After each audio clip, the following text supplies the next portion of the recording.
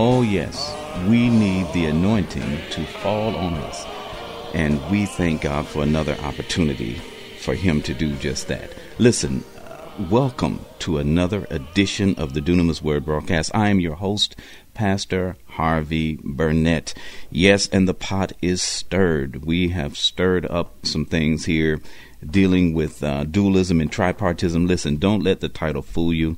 We are talking about some things in a very practical and sound way. We're talking about some things that the body of Christ needs to turn its attention to as we view and read Scripture. Listen, let me tell you real quickly how to get a hold of me. You can reach me by email for prayer requests at dunamis1@netzero.com. That's dunamis1@netzero.com. DUNAMIS 1@netzero. That's the number 1 at netzero, and spell net zero out, netzero.com. Or you can reach me. Just go out to the Dunamis Word and peruse our blog there at www.bethelburnett. That's all one word. BethelBurnett.blogspot, blogspot.com. BethelBurnett. You have to put that dot in there. blogspot.com. And we love to hear from you. Thank God for those who call, even contribute to the ministry. Let us know that you're praying along with us and you're supporting us, and we thank God for you. The word of God is going out, and we believe that it's a powerful, life-changing word. Now, we stepped into a hornet's nest dealing with dualism and tripartism, and I'm running into that. Don't let the title discourage you. We're not really delving that deep, even though we have to go deeply into it. But we're looking at some scriptural nuances here because it's vitally important. One of the things that, one of the questions that came up in last broadcast, one of the questions that said, well, Pastor Burnett, you seem to put it to a degree where we even question, if Paul was saying that he wasn't dealing with the issue of sin, well, can a believer sin? And the question is answered, of course, certainly, yes. A believer can sin. The scripture says, if we do sin.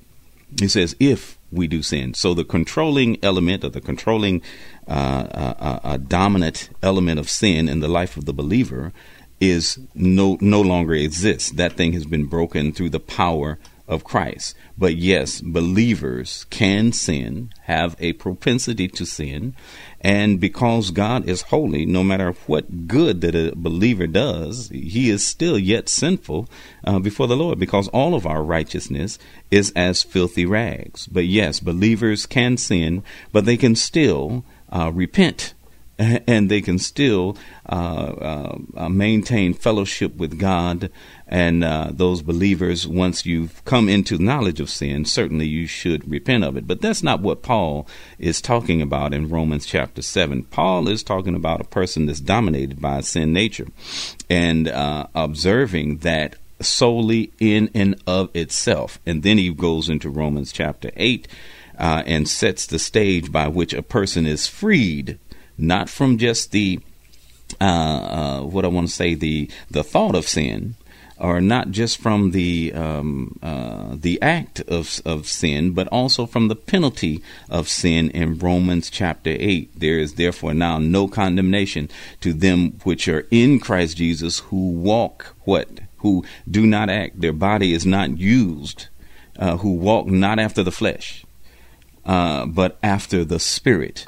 And so we've got to understand these in a full context. And so I don't want to send out the message that we believe, or certainly teach or endorse sinless perfectionism to that degree. Of course, the Lord will perfect us, and I tell you what, but all of us are going to leave out here with something, some type of something that we have dealt with within our flesh, because as long as we are here, we are in the flesh. And this is the point of what we were talking about before, because we looked at Genesis chapter 2, and we see that the Bible said that man became a living soul. When God created him, he breathed in man, and man was a living soul.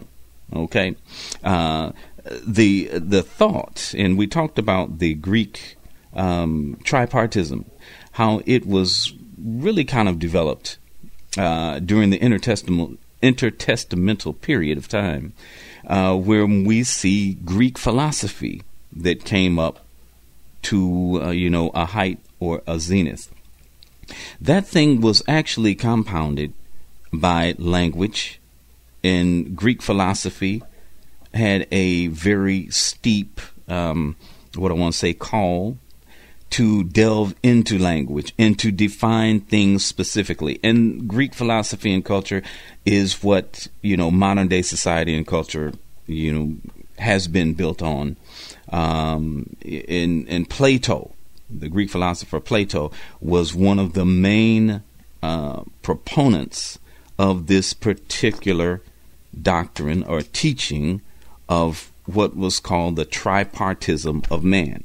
So, as we see throughout Old Testament history, more of the dualistic nature of man was taught, even though there were hints of tripartism, throughout the Psalms, in different things. We see that over and over. We see soul and spirit being talked about.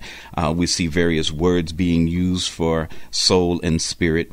And throughout the Old Testament, we see various types of nuances through Scripture talking about soul and spirit. But the fact of the matter is that man, when God created him, he was a one-part being. If there's a body, if there's a soul and a spirit, those things were together. In other words, they did not exist independently of one another, and that person still be called man. Okay? The theology of this, I almost kind of like saying, okay, you have to delve into this theology in order to get a good understanding of what we're doing and what we're looking at and why this is important. Ezekiel says in Ezekiel chapter 18, when he's talking about people being held responsible for other sins, Ezekiel makes it clear. He says, the soul that sinneth, it shall die. Okay. Now, does that mean that the soul dies and the flesh lives and the spirit lives? I've heard people say that the spirit lives on forever, and your soul is what is tormented, and your body goes to the grave. And we create a lot of different strange types of doctrines, and these doctrines have come up from time to time and place to place over the years, and it is centered around body, soul, and spirit. I've heard individuals say, well, when you get saved, your flesh doesn't get saved, just your spirit is saved, or your soul is saved. And I said that this is the most ridiculous thing in the world.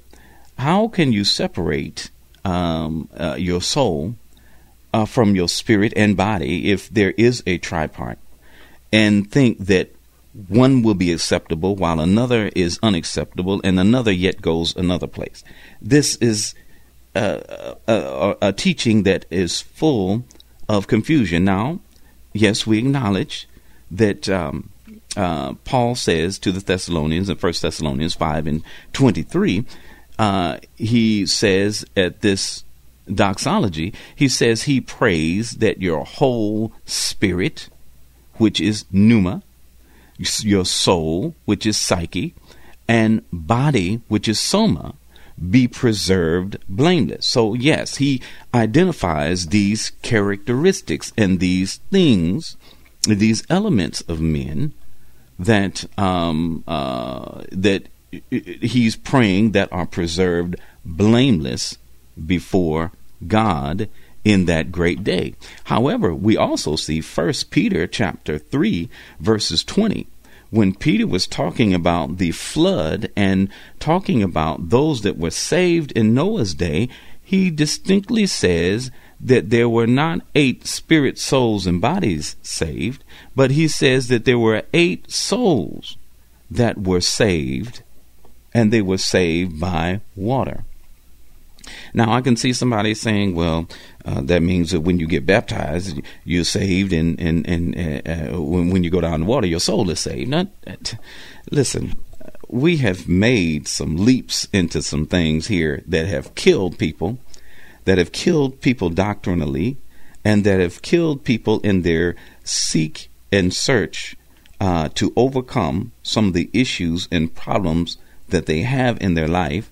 And I believe that we have hurt our argument and hurt the people that have followed and listened, because we have a never-ending requirement, or a never-ending slew of requirements, in order to help men be free from the things that they deal with. And I want to try to simplify that. That's why I said I didn't want to get too theologically deep, but I've got to go to the place and first of all let you see that many of the terms that we use today were actually implemented by Greek, non-believing Greeks. Plato was not a follower of Christ. He wasn't a follower of God. But many of his thoughts and philosophies exist today, and many in the early church. Many of the antediluvian fathers followed many of those same paths, and they went into Scripture and looked for those particular nuances and distinctions. Why? Because the Bible, when the Greek New Testament was written, the Septuagint was written, it was written in that language, in the language of the day, which was Greek.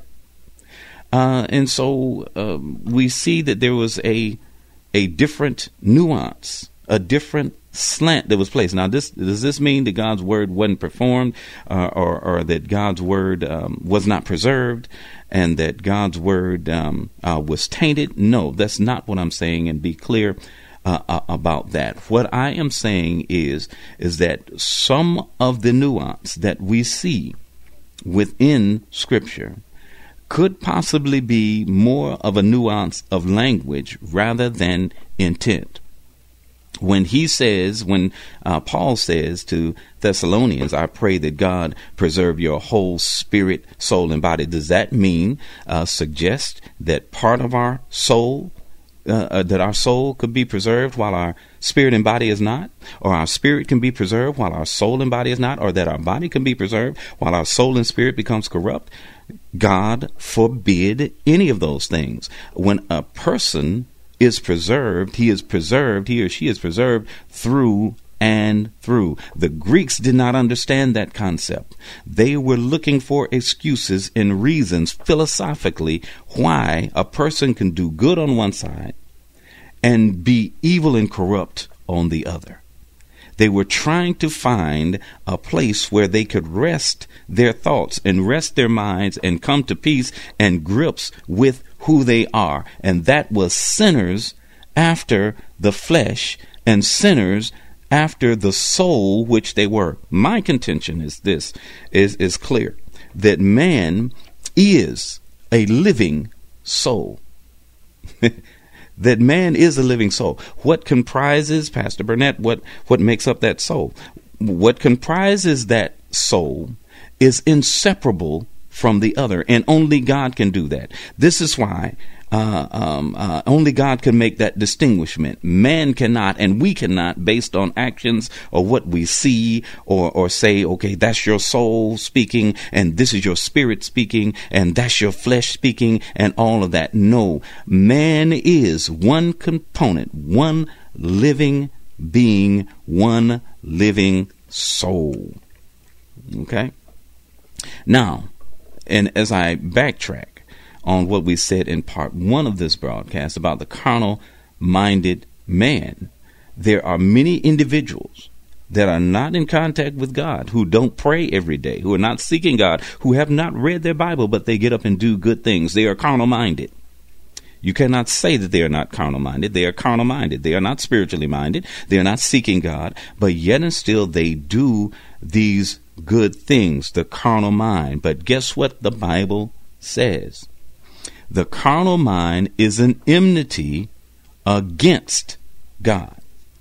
It is against God, the carnal mind. And we often think, when we think of carnal-minded individuals, real quickly, we think of people who are just silly, and all that. But to have a carnal mind is to have a mind that's contrary to God. In other words, when God comes up, that carnal-minded person does not want to hear what thus saith the Lord.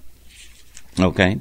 Paul recognizes this in Romans chapter 8, verse 7 and 8, when he says like this: because the carnal mind is an enmity against God, for it is not subject to the law of God, neither indeed can be. So then they that are in the flesh cannot please God.